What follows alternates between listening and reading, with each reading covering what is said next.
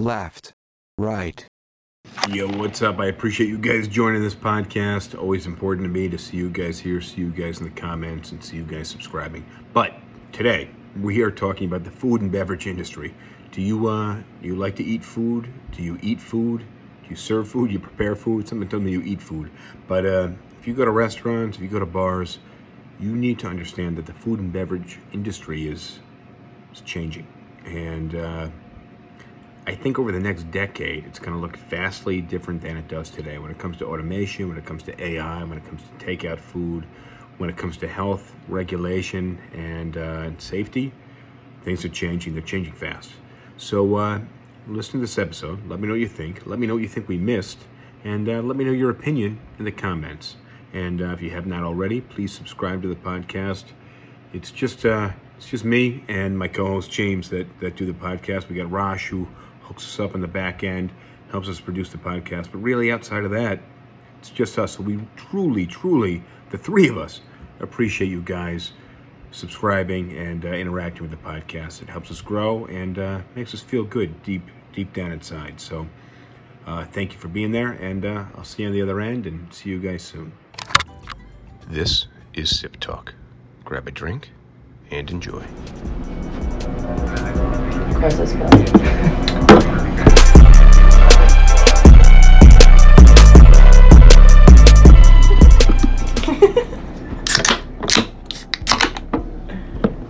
Cheers. Cheers. Cheers.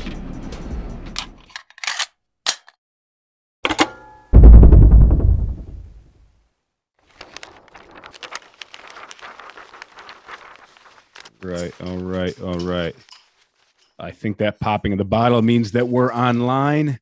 Welcome, everyone, to episode 134 of Sip Talk. My name is Justin DiGiulio out of my basement in New Jersey. I'm joined by James, the Bosnator Boswell, out of sunny South Carolina.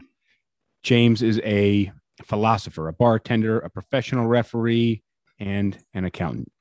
On that note, James, how's it going? Things are going pretty well down here. It's finally starting to cool off a little bit in South Carolina. No more days where it's 90 to 95 degrees. Now it's just at 85. But is the humidity still there? Oh, of course it is. Oh yeah, we got a big wave of humidity last couple of days over here, and some serious rain. Let me ask you first. I heard a can crack open. What are you drinking? You got one guess. I'm gonna go with the Busch Ice. Yeah, you got it right. I got something else to follow up on it, but starting off with Busch Ice. I got a little 18-year-old Glenfiddich. That's it's been hanging out here for a while, so I figured it's been time to open it up. So it's a good bottle. Last few days, it's gotten some fresh air. But speaking of the humidity and the rain, dude, last night I was driving home, and I'm in the pickup truck, which is, not the sportiest of vehicles. And I hit this crazy monsoon. And, luckily I had a little rain X on the windshield from a couple of weeks ago, so it wasn't terrible. But there were points you couldn't see anything. And the windshield started to fog up a little bit. I turned the heat on, full blast. The fog is rolling back in the windshield. I got the window cracked open because I got the heat on the windshield. And I'm driving along doing, 45 miles an hour or so. And the wind is just whipping across the road. It's coming down really, really fucking hard. And all of a sudden, I just get this crazy feeling. My ears popped, total change in pressure. I'm thinking to myself, fuck, because we're in the middle, we're in it. We're not in the middle of it like, the eye of the hurricane or anything, but we're in the middle of it. I'm thinking we're about to get hit by a fucking tornado. Some scary shit. I don't know how the rain has been down where you are, but up here we've been getting some pretty wild weather. Charleston's really streaky with its weather. Like, it gets into a pattern and then it just kind of stays there for a long time. So earlier this month, we were in a rainy pattern for like a week and a half or 2 weeks where it would rain like almost every single day. But now we've kind of settled into this high pressure pattern and it's just staying pretty dry. Although I think we're supposed to get a little bit of rain later on this week. Does your truck not have AC? No, there's no AC in this truck. This is my beat up old pickup truck. Hi, Craig in Orlando. What's up in Orlando? Yeah, man. But the weather's getting more severe. You know, they're saying we're going to be getting these 100-year storms every 10 years or so. And the storms that we've been having lately, I have noticed have been pretty damn intense. But that was some scary shit. I was trying to figure out, should I pull over? Should I try to power through it? I didn't know, but it was pretty wild. All right. So let's get on topic here. James, your mic is exceptionally good. I like that note. Yeah, then no change in settings. All I did was plug in the same USB that I always do. All right. You get a USB mic? It's the headset plugs in USB. Oh, very nice. Very nice. Okay. So today we're talking about the food and beverage industry. You had some thoughts on it changing because of automation, things like that, changing because of coronavirus. Am I pretty accurate on that? Yeah, I watched a video last night. There's a YouTube channel called Alpha Investments, and it's a guy that does a lot of investing in the trading card world, like Magic the Gathering cards, but also Pokemon Flesh and Blood, various like video games, basically a whole bunch of collectibles. The dude who runs the channel was originally in finance in, I think, Wall Street, but if not Wall Street, then in finance somewhere else, working for a hedge fund, and eventually got out of that and started running his own card shop and investing in collectibles. So he's got an interesting perspective on things because he appeals to the nerd in me because he'll talk about like nerdy crap that I like, but at the same time, he's got a background in finance, and when he was growing up, he worked in restaurants. When he was in high school and college, he worked in restaurants. His father was a restaurant manager. I think a lot of people, I think, work a stint in restaurants. Once we get, sorry to interrupt you, but in a minute, I have some questions I threw on the Instagram stories today, and I'm going to share some of the viewer and listener feedback on those. But I think almost the majority of the people that I know at some point in time have worked in a restaurant or in the food and beverage industry. So sorry. Well, then that was kind of his point. He talked about how, like, when he was growing up in the 80s, he's probably a little bit older than you or I, but not by much, probably within 2 or 3 years of our age. And he was talking about how, like, his father worked for a restaurant and he was the manager of what eventually became like the Outback Steakhouse chain, but this was back in the 80s, so whatever it was. Okay. And he said that his dad made like $50,000 or $60,000 a year during the 80s. And he's like, that was pretty good money back then. And like we were able to afford a house, and like the house that we bought probably cost us $80,000 to $100,000 back in the 80s, which if you think about in terms of how many years of his salary that was, is like maybe 2 years of his salary, if that. Yeah. And he says that same restaurant manager position today probably pays $50,000 or $60,000, and houses are now like that same house that they bought in the 80s would probably be $300,000 to $400,000 today. So you're looking at best case scenario 7 to 8 times what your salary is compared to 1.5 to 3 times, and that's not to talk about the like if your wages in 85 were 50,000 and your wages in 2021 are 50,000, well, factor in inflation and you're taking like a 50 or 60% pay cut.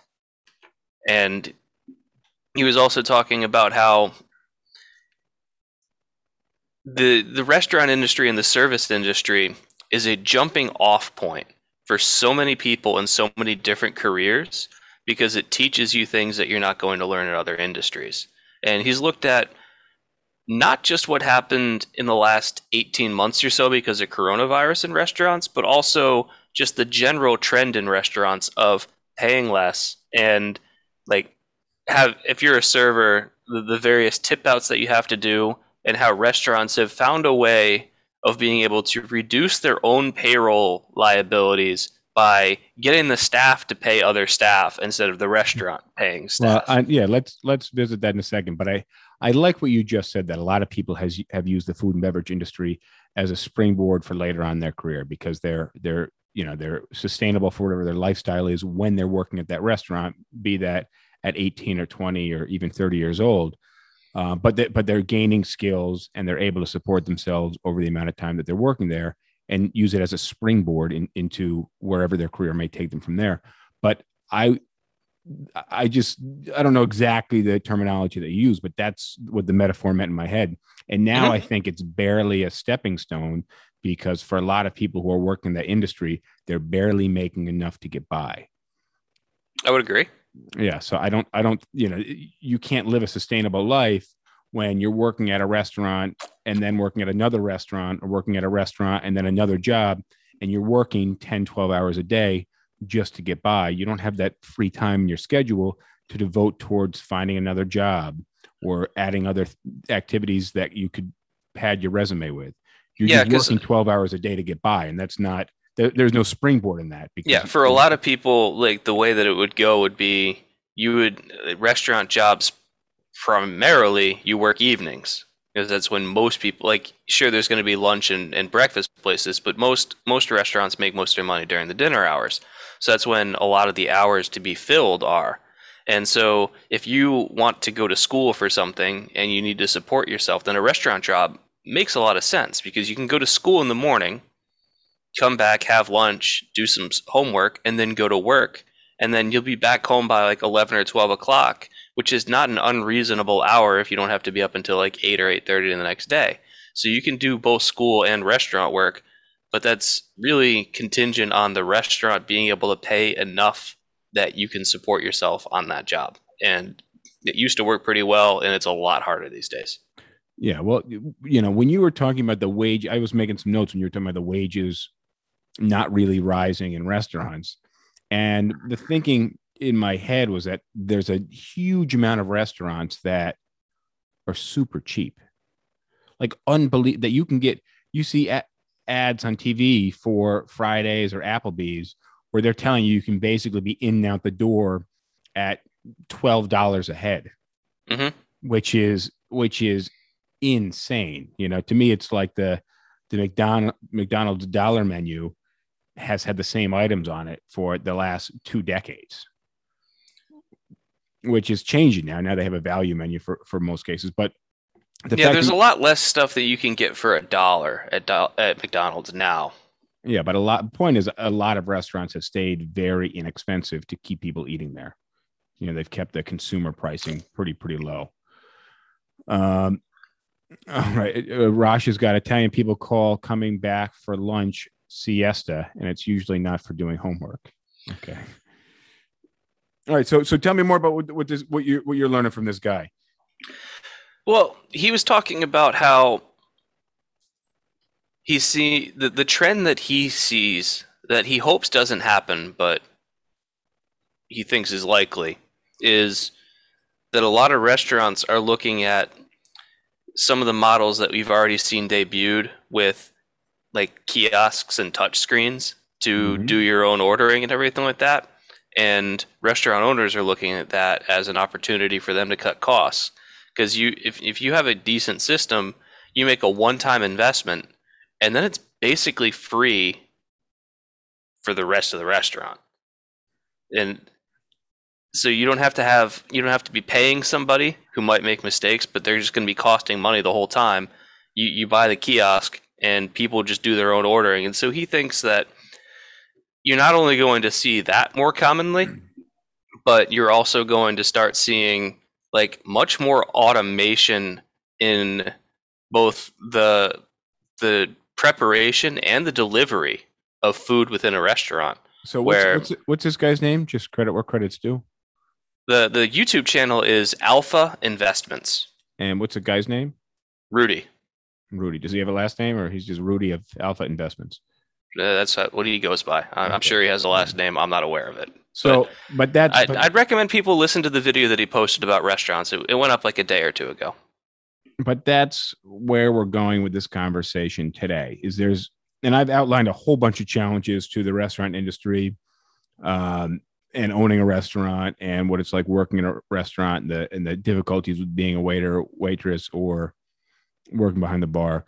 But I think really what our focus is on is that over the next few years, we're going to see an incredible amount of automation that is very challenging to the restaurant industry. I was in LaGuardia Airport 2 or 3 years ago, and there was a little like sushi bar slash restaurant. And I walked up, I sat at the bar. There was like one other person at the bar. It was a pretty empty restaurant. And there's an iPad on the table in front of me. And I just sat there and waited and waited and waited. The waiter kind of walked around. He talked to like somebody out on the restaurant floor, asked the other guy at the other end of the bar something. And he was too far away. I couldn't really get his attention. Finally, after being there for like 10 minutes, the guy, and I had time to burn, which is why I'm sitting in a restaurant, LaGuardia Airport. Finally, the guy comes in within earshot of me, and I kind of wave and say, "Excuse me," get his attention. And I said, "Hey, I just was hoping to order a quick drink. Is that all right?" And he just pointed to the iPad, and I was like, "Oh, okay. Nobody works here. You're just delivering food. Nobody works here." And I just instantly had a bad taste in my mouth and was like, "Fuck! Like I don't want to be here." And since then, I've been to a handful of other airports where basically all the seating area is just covered in touchscreen tablets, and that's how you order is through the tablets. I really don't like it, and I'm sure a lot of people really do like it. I'll tell you where I do like it. Fast food. Like Taco Bell has been doing this a lot more back when like you still walked into a restaurant to order, because like a lot of places like still are only like drive-through only.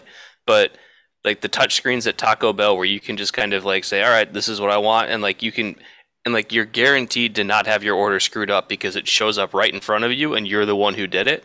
And it's quicker because you like, there's less of a line, if any line at all. And like when I go to a place like Taco Bell or McDonald's or Wendy's or whatever, I'm not going there for a dining experience. I'm going there because I need food and I need it quickly. And I have already decided I don't really care about the nutrition. Fair enough. Okay. Where are we drawing that line though? Because are you drawing that line at Fridays? Well, I wouldn't go to a Fridays. or really any of those, like Fridays, Applebee's, Ruby Tuesday, any of like those kind of bottom tier chain restaurants, I just wouldn't go to. But I feel like a couple years ago, we went to this haunted house up in upstate New York. So it was like an hour and a half away. A bunch of friends, Adam went up. We drove up, and on the way either up or back, we stopped at an Outback Steakhouse, thinking like, well, there's a group of us. There's not like independent restaurants, pretty much what's up here, chain restaurants. And I had a really bad experience. I was like, the food is terrible. I'm getting like a 24-ounce Jack and Coke with like one shot of Jack Daniels and 20 something ounces of Coca-Cola, or probably 15 ounces, a whole bunch of ice. And it was just across the board a bad experience, food and service wise. And, that happened a few years ago. And then since I moved to Jersey, there's a whole bunch more of these chain restaurants around. So I said, you know what, let me try a Fridays. It was one of those nights where there was no food in the house and restaurant made sense, but kind of short on time. And I'm like, you know what? I haven't been to a Fridays in probably 15 years. And I mean, that's a pretty accurate guess. Probably before we lived in South Carolina was the last time I went to Fridays. I went into this Fridays. It seemed like there was 3 people working there, and there was nobody behind the bar. There was a host and some people that went in and out of the kitchen here and there. The service was terrible because there was nobody around.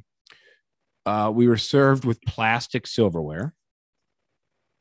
Somehow, my guess is that had something to do with coronavirus.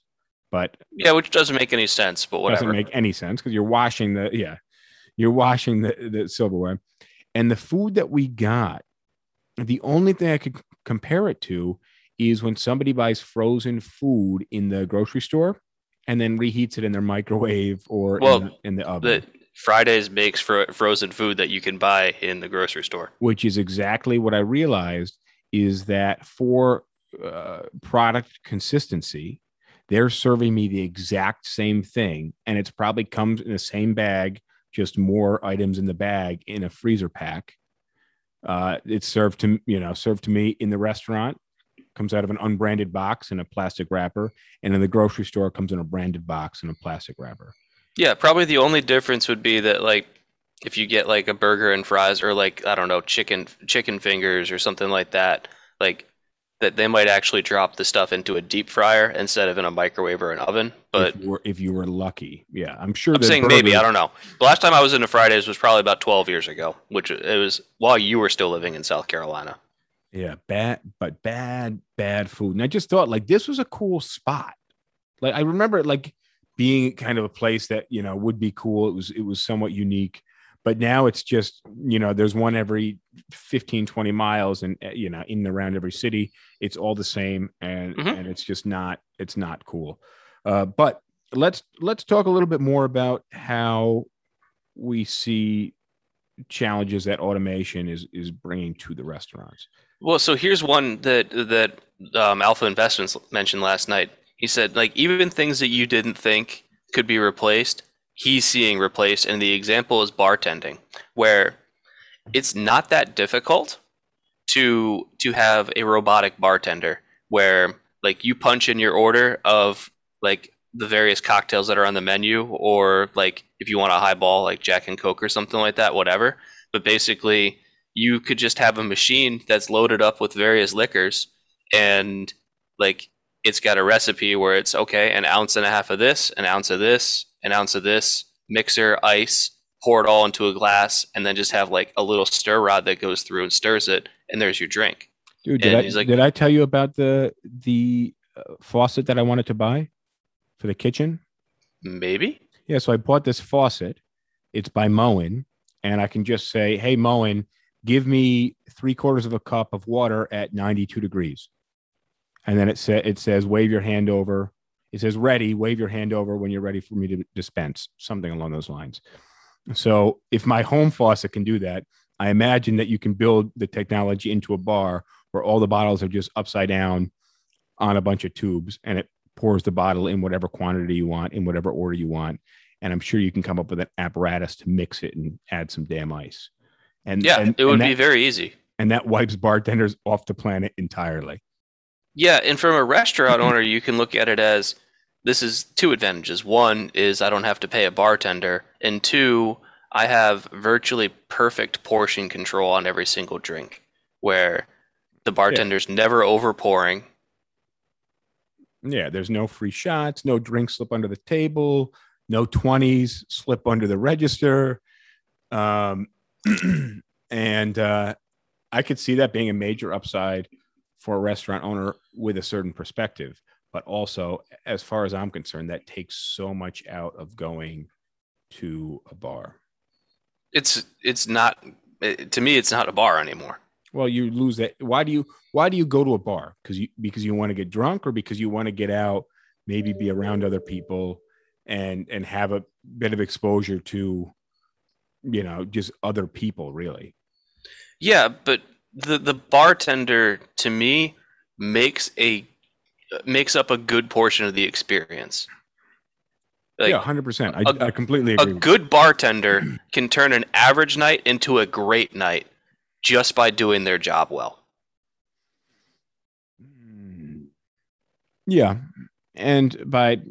Because depending on the bartender, but yeah, they're there to talk to you and I don't want to sound too sad, but provide you some company and some levity.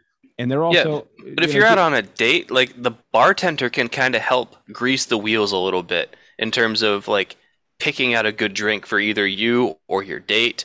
They, like, if they need to, they can, like, sometimes interject and get the conversation going again. Like, bartenders, a good bartender will know when to step in and help out and when to stay away and let you do your thing. So then what happens to waiters and waitresses? And bartenders, they just become a novelty. Like a Hooters. Yeah. They're only there to add, you know, whatever to the experience, but they're completely superfluous. They're not needed at all. When you're done checking your email. No, I'm looking at Rosh sent a link for a premium cocktail and margarita machine for a home bar. And it's this, like, a single press kind of thing, but, like, So $350 for something super basic. If you're running a restaurant, you could probably get something for $2,000 or $3,000, if not a little bit more.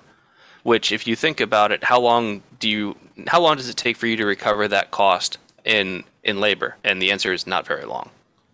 Well, also, I imagine in the beginning, just like any product, they'll have something like this that costs $300 or $2,000, but down, within a year or two, they'll have some monstrosity that costs $10,000 and does it perfect, or costs $25,000 and does it perfect.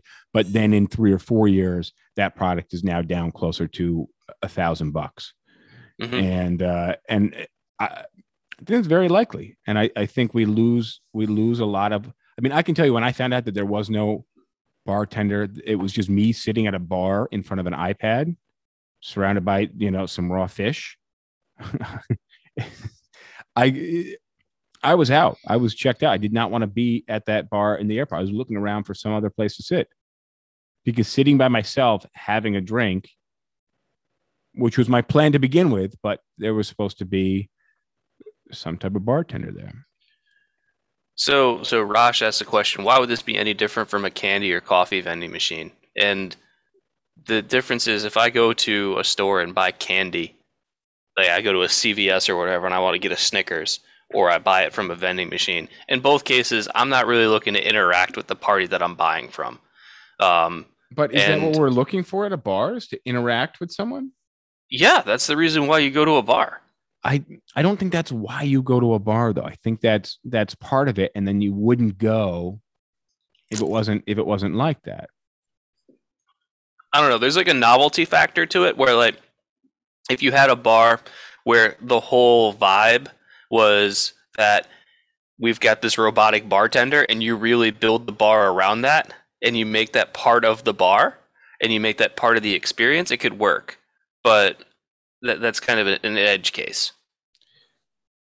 I very quickly see this happening. I see this happening very quickly. I really think that with the increase in labor costs, a lot of restaurants are going to say, we can't serve you a $12 or $14 burger. That burger has either got to cost $25, because restaurants don't get by on huge profit margins, and everybody is looking for a piece of the pie. Think about the meal delivery services like Grubhub and Uber Eats and the others. They're all taking a big chunk. I think it's like a 30 or 33% cut off the top from the restaurant. So if it's if you've got a $10 dish, like if Grubhub charges you $10 for it, then the restaurant's probably only getting $7. Yes, and then you're not only paying $10 to Grubhub, you're also paying whatever service fee and the tip to the delivery guy. Right. That's just like if you see a dish on Grubhub for $10, like obviously there's going to be costs after that $10, but of that $10, probably only about $7 is going to the restaurant.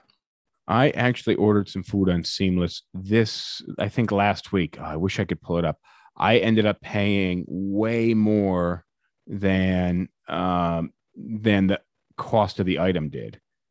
Damn it. I'm not going to be able to find it, but all right. So moving forward with this, though, in terms of like the restaurant experience for both the patron and the employee, like I really don't know what's going to happen, because a lot of people have the same attitude that you and I do, which is that if we go to a restaurant, we're looking to have the experience of having a server or a bartender there, because that's part of what we expect from a restaurant. So you might see more pushback on this, but at the same time, COVID has really forced people to reevaluate their expectations on things. And then another question is, like, we hear all the time about unemployment statistics and how you've got all these people that are unemployed, and then you've got all these job vacancies that employers say that they can't fill. And you have to ask, why is it that all these people that could go back to work are choosing not to? And I don't think it's as simple as saying they're still getting unemployment. I think a lot of people are saying... Hold up, though. I also think they don't have to go back to work. So I think if they had to go back to work, people would get a bit more desperate. But we're at a point in this country where people don't have to work. Just sharing that. I see a lot of people that just don't have to work and are getting by.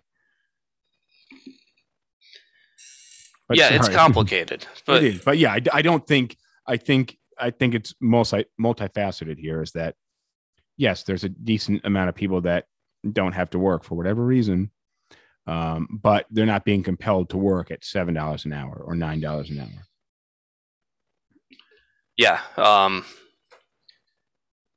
But for a lot of people are looking at restaurant work now and saying, you know what, for the amount of work that goes into it and what you expect from me as an employee and the way that I'm treated by some patrons and everything, that amount of pay just doesn't cut it anymore.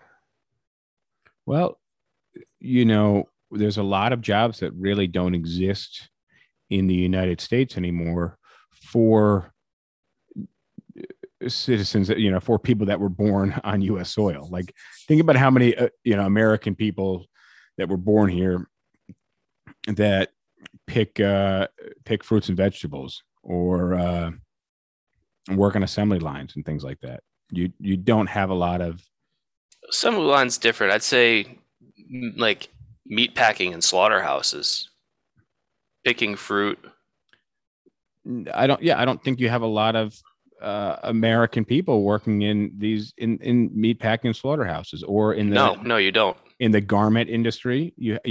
I work in the garment district in New York City, and you go to half of these buildings, and a lot of them still have manufacturing on in the buildings, a heavy amount of it, and the elevator opens up on a floor that's not the one you're going to, which is probably a regular real estate business in my line of work, and the elevator doors open, and it's a bunch of Asian people working behind sewing machines in most of the cases. But a lot of those people were not born in the U.S. and these are the jobs that they're getting. So the point that I'm seeing is it's not like 7 Asian people and like 3 white dudes. Let's hit up the questions that you asked and see what people had to say. All right, let's see what I got here. So I threw a few questions out there. What has it been like working in the food and beverage industry in the last 18 months? Bear in mind, I only put these up an hour ago or so. But I got unpredictable, sad, yet hopeful, better, now stronger. And that's from Christina Orso. I'm not sure what city she's in. And then from Gapote, a lot of times back, people assume it's because everything is open and it's going to be like before COVID. I don't know exactly what that means. Next question was, has the restaurant industry changed since COVID, for better or for worse? And I got 11 say for the better, 12 say for the worse. So 48% better, 52 worse. Are you afraid of automation in the food and beverage industry? 46% say yes, 54% say no. I wonder if of those respondents, how many work in the food and bev industry? Yeah, I'm not 100% on who's on what side of that. All right, let's go back to the next question here. What would you change about how the industry is run? I got waiters and waitresses should be paid much more than they are, from MJ. And then let's see. I put up a sign that says, sorry, we're short-staffed. Please be patient with the staff that did show up to work today. And then is food and beverage a career? 58% say yes. 42% say no, just for now. It's tough to make a career out of food and bev. But that's the point, is that today it's almost, you're talking about somebody making 60 grand in the 80s, and that same job is making 60 grand now. But also, what I said was, what's the cost of a plate of food at that restaurant or a similar restaurant? Well, and to be fair, some of the problems that restaurants face is most restaurants don't own the building or the property in which they're located. And so rental and lease costs have gone way up. food costs in the last year and a half have gone way up, but like food costs always go up, but they've gone up even faster in the last year and a half.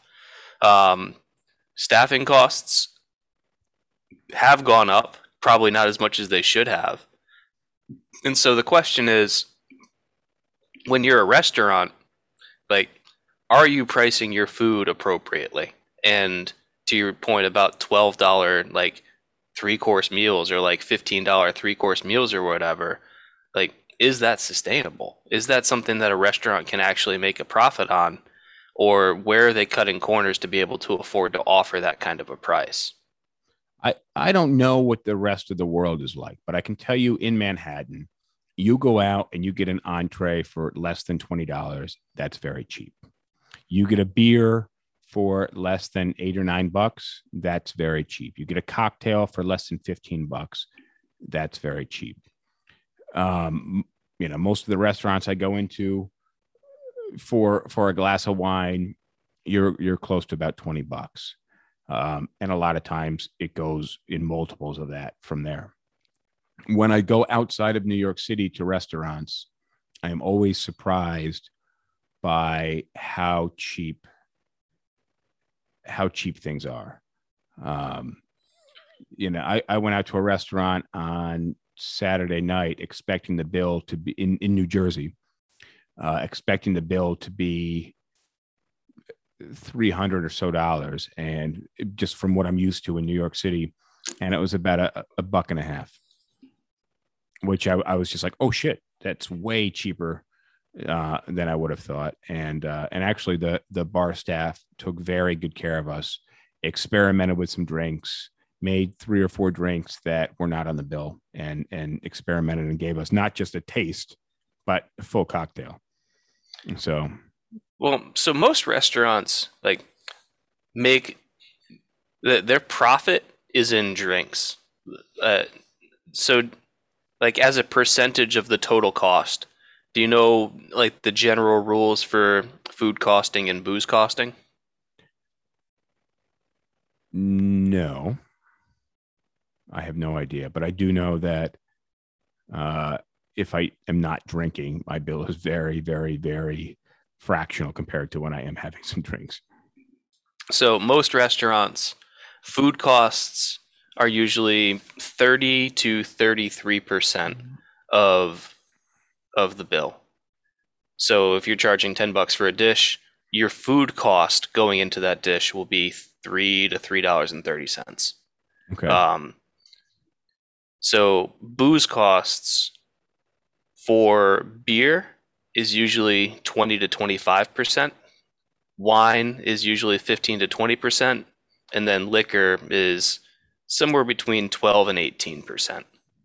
Okay, that's reasonable. So you're making a lot more. You're making way more money on the. Yeah, your profit margin on booze is way higher.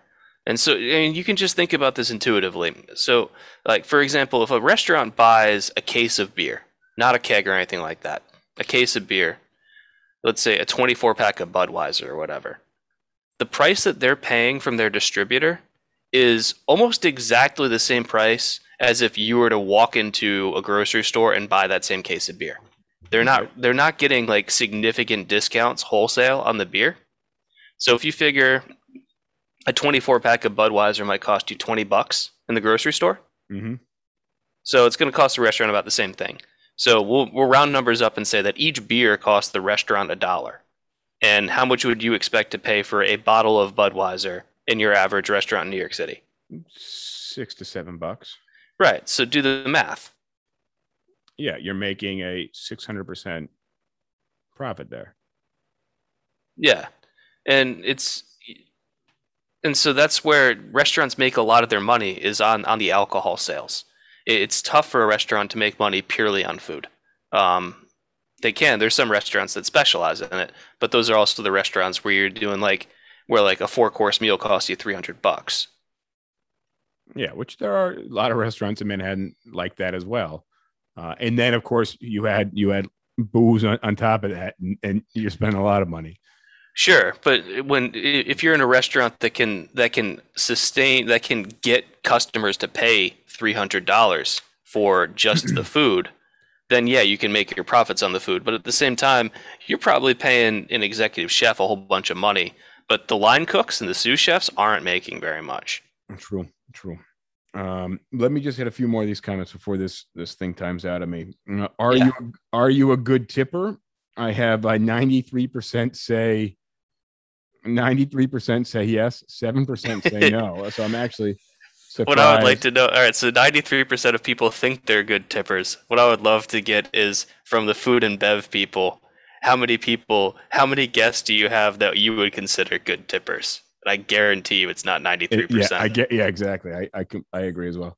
Do you worry about your safety when you dine out, COVID or otherwise? 26% say yes.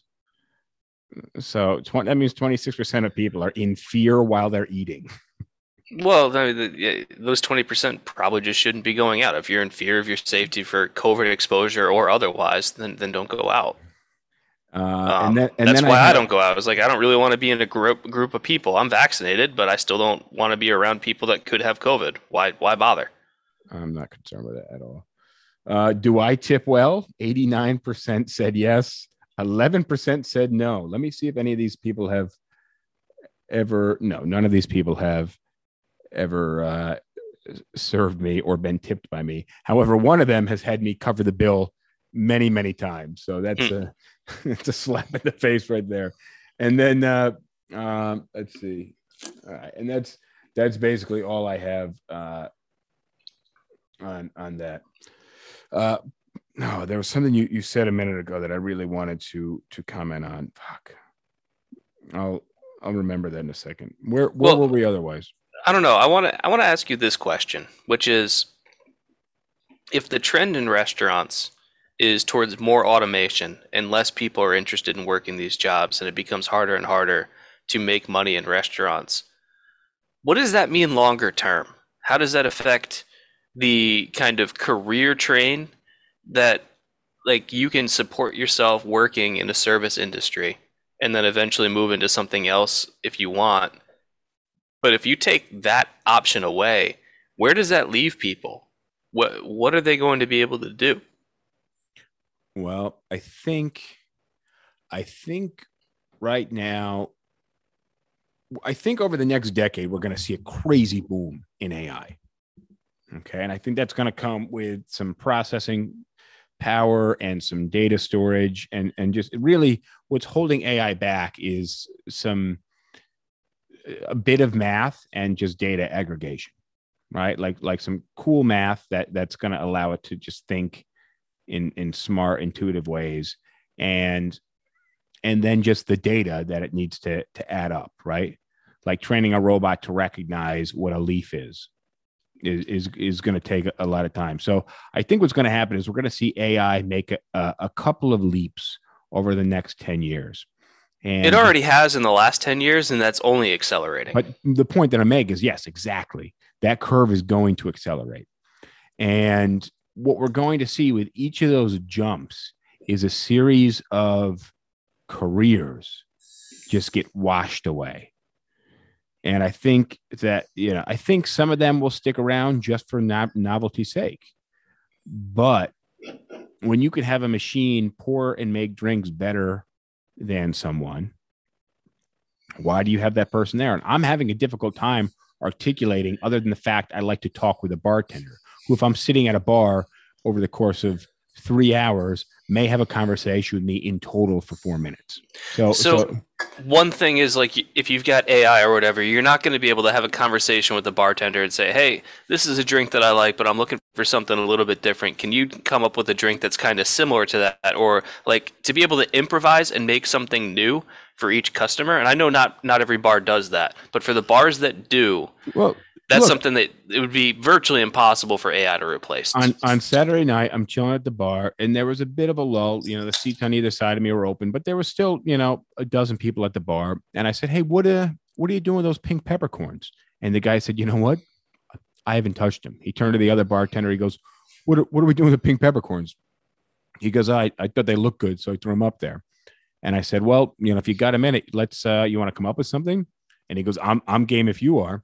And I said, well, I'm looking at the pink peppercorn. I'm thinking maybe a gin drink and maybe you have fresh basil back there. And he goes, matter of fact, we grow all sorts of shit on the roof. I said, no way. He's telling me all the shit they grow on the roof. So I said, all right, my contribution is some type of gin and basil. And what he did was he muddled the peppercorns, muddled a bit of basil in there, some gin, some Campari. He strained it, threw some peppercorns on the top, slapped the glass with some basil to kind of get some aroma out of the basil, threw the basil on the top as a garnish. Phenomenal drink. Now, obviously, that's a scenario that could never happen with a robotic bartender or machine that you're ordering from. But is the value, the last time I made up a drink at a bar, a few years ago. So, is there that much utility in having that bartender? I don't know. What do you think? What do you think of the drink, though? I'm not a big fan of Amaros, so like Campari does nothing for me. Well, it was good. It was mostly there for Yeah, like me, my family of drinks, my favorite family has been sours, and it always has been. All right. I don't think there was. We might have had a little. No, I don't think there was any lemon in that. I don't know. I forget. I would think that a little bit of lemon juice and a dash of simple, although like Campari does have a little bit of sugar in it. Yeah, there might have been a little lemon juice, but I don't know. It was Saturday night. I'd thrown a few back at that point. All right. I felt like I interrupted you again. By all means. No. I think that it's going to be really interesting to see what happens with like if restaurant jobs become less appealing or less available. I really don't know what that's going to do for younger people that are looking to have a job because another thing that restaurant jobs offer that we haven't really touched on is networking, where you're meeting not only the coworkers that you have, but like especially if you're a bartender, but to some degree a server. If you've got regulars, then you're building a relationship with them, and that might be the door to a different industry. Dude, the kid at the German restaurant downstairs from my office, which a day or two a week I drop by and just get a salad and a pint of beer and get a little work done in private, then go back to the office. The kid at the bar, he goes, "Hey, Justin, you're never going to believe this." I'm like, what's up? He goes, this morning there was a guy in here. He works for some financial company. I don't remember the name. And he goes, he just hooked me up with an internship for next semester. Exactly what you're talking about. So, but look, I typically, I'm pretty regular at one of these Chase offices near my office. And I noticed that they have maybe 9 teller windows. And 3 or 4 years ago, they slapped 2 giant robotic RoboCop looking ATMs directly in front of 2 of the teller windows, which I thought was an interesting placement of the ATMs, because I'm like, you're just taking away 2 jobs and you've literally just stuck this gigantic ATM. And it's an ATM that like, touchscreen ATM, and it'll give you 1s and 5s. And I don't think it gives you change, but it's, it's a state more than just 20s and like make a withdrawal. Yeah. And there's, now when I go there and I need to see the teller, which is most of the time, I got to wait in line for the one teller that's there. And God forbid somebody has a transaction, with more than 1 check or whatever it is. Somebody's got a complicated transaction. I got to wait for them to like, some manager will run around the back and try to tag somebody else. Hey, can you go take another window? So, the ATMs are taking over the bank jobs. And I heard somebody in my office saying, hey, all those banks that closed during coronavirus, a lot of those guys didn't open back up because the banks found out that they're doing just fine closing half of their branches. I can speak to the truth on that. So my main bank account's with Bank of America. And the reason why when I moved to South Carolina, I opened up a Bank of America account because there was a Bank of America a half mile from my apartment. And I was like, this is the most convenient place. I'm just going to go with this because I only have to drive 2 minutes. now that bank is 3 miles away, but it's still a pretty convenient trip. Since coronavirus started, that branch hasn't been open. And a number of other branches in Charleston, like the times that I need to go to the bank, I have to go online and figure out which branches in Charleston are open. The last time I went to the bank, I had to drive 25 minutes. I'm pretty ticked about it. But Bank of America is just like, yo, turns out we don't need to have any of these branches open. Wild. But yeah, And I'm pissed about it but because I can't do mobile deposit. My phone can't do it. but everybody else's phone can do it.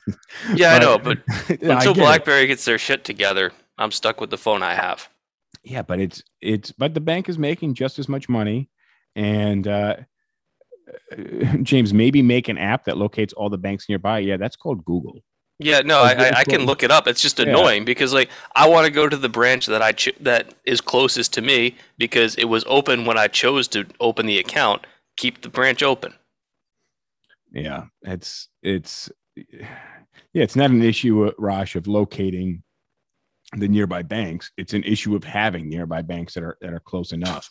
Yeah, and it's also like it's not just any bank. It has to be a Bank of America that has teller service because I need to have someone that can actually take a check from me. Well, you can't put the check in the ATM. No, I don't have a debit card. Why don't you have a debit card? Because I've never needed one. How do you your bank account doesn't come with a debit card? It might have. They said they sent one to me, but I never got it. And I was just like, I don't need this. Because, like, refereeing provides me with cash. So if I ever need cash, I'm just like, all right, cool. I got money saved up from refereeing. And if I ever need to pay with something, I pay with my credit card. And I pay the balance down every single month. It's a system that works perfectly fine. It's a good system. And it's better to not. I don't actually carry a debit card around with me. I have the company debit card, but that's because I go to the bank to deposit checks and make certified checks and things like that.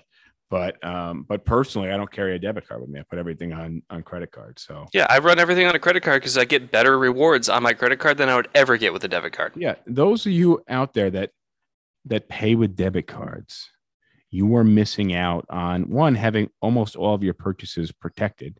If you go to a store and you buy something and you walk out to the parking lot and somebody snags it from you and runs away with it, most of the time your credit card has purchase insurance.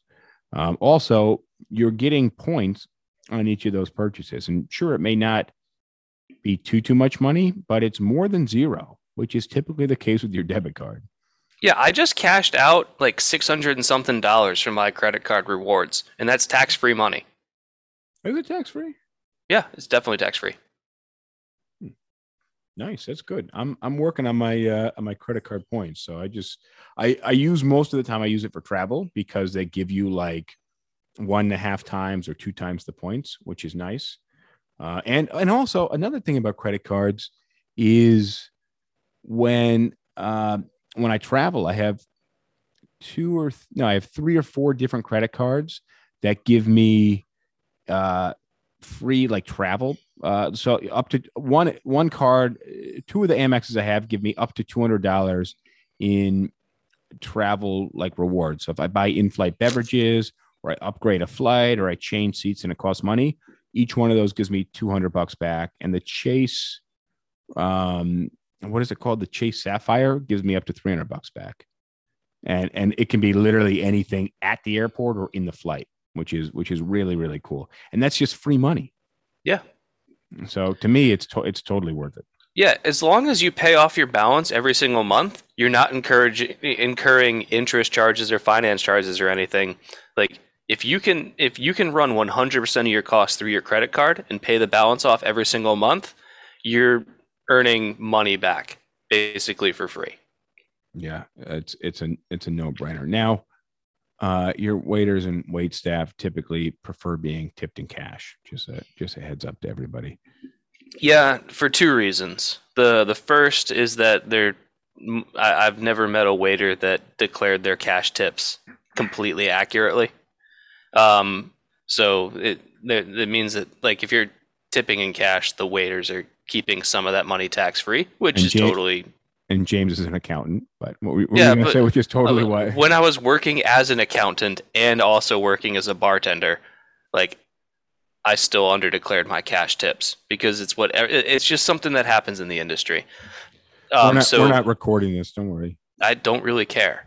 Like, and also, like for credit cards, most restaurants, like, so there's a credit card processing fee that every retailer is going to have to pay, and it's usually somewhere between like 2 and 3.5%. Yeah. And so when you get a credit card tip, the restaurant has to pay on that tip. They're getting processing fees on that tip. So usually restaurants will charge that percentage back to the server for the credit card fee.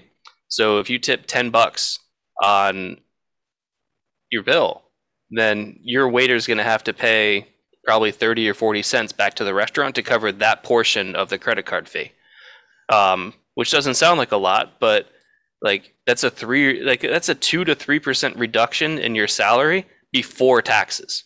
Dude, I every month we get thousands of dollars in terminal charges, which are that 2.5 to 3.5%, depending on the card type, depending on the transaction. If the card's not present, it's like the max. And people don't get it. I'm like, no, you got to, if I'm taking money that needs to be turned over to another party. So say I'm taking $4,000 and I have to pay $4,000 to the next party, but that terminal is going to charge me 3%. I have to charge an extra $120. Otherwise, I don't have that $4,000 at the end of the day to turn back over to that third party. So we got to add it in there. I'm doing you a service in basically changing the hands of the money. So, I know that one thing I wanted to add. I got to pull up the name. But was it Ariana who joined us from Ariana from Drinks First? She had one of her episodes. She was talking with a guy that owns a few clubs in Manhattan, and he was talking about tippets from bartenders. And I meant to bring it up in the podcast with her and just say, hey, you guys didn't do a good job in your episode of explaining what a tippet is. But it's when a bartender gets you a drink and basically says, hey, I gave you 4 Jack and Cokes. Here's a 5th one on me. Tip it back. Yeah, exactly. It's the drink isn't truly free. It's like, well, it is the bartender up. It is to the people that don't understand what a tippet drink is. So if you're spending $12 on a drink and if you order the drink and the bartender says, tip it back, I took care of it on the check for you, it means that your tip has to increase by $12.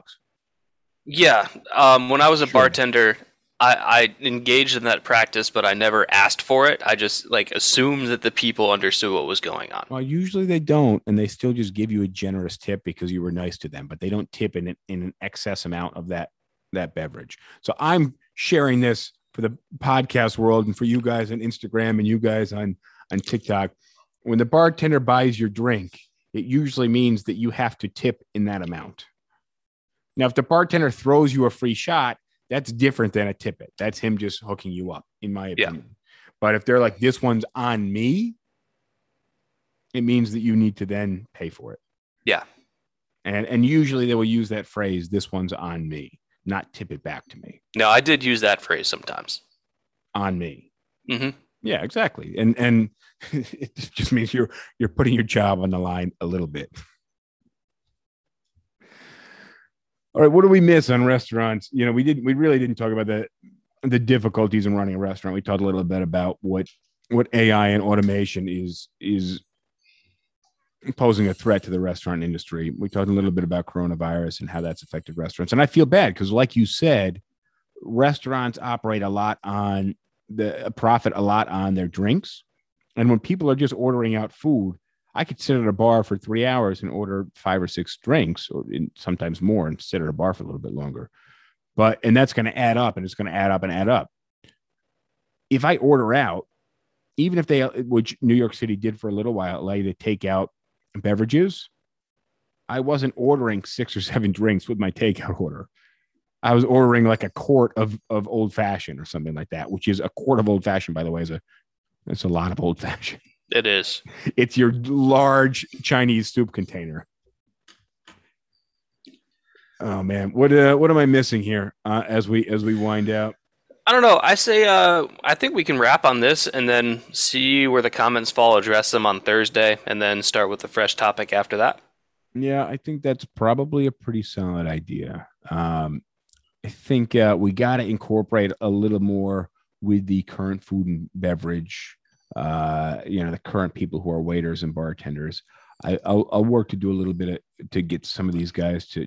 Yeah, join if the anyone's conversation. listening who is currently working in restaurants or whatever and wants to join in for a spell, we'd be happy to hear your opinions and have you live. My thinking is it's a pretty abysmal time over the last 18 months to be involved in the food and beverage industry, and I feel bad for the industry as a whole, for the owners, for the staff, and oftentimes for the patrons. We've seen in New York City a lot of our favorite restaurants disappear, which There's not really a winner here. That's the problem. no, there's not, and and even the idea of getting in and out of a restaurant at $12 a head is not a win, because as we discussed, that's bad food. It's not good food. All right, thank you guys for joining us on Instagram. Thank you guys on TikTok. You're my eyeline over here. We're out of time, but I want to thank you guys for joining. I want to thank Rosh Galeb in the background for feeding us your comments. Thank you, Rosh. Thank you, James. I'll see you guys next time. Adios. See ya. All right, my friends, that concludes this episode. Do you agree? Were we too long-winded? What do you think of this episode? What do you think of all the episodes? What do you think of us? We want to know your opinions, as harsh and as crucial as they may be, and we want to know what you'd like to add. And on that note, it's over. I'll see you guys next time. Thanks for joining. I like PBR. I just got priced out of it.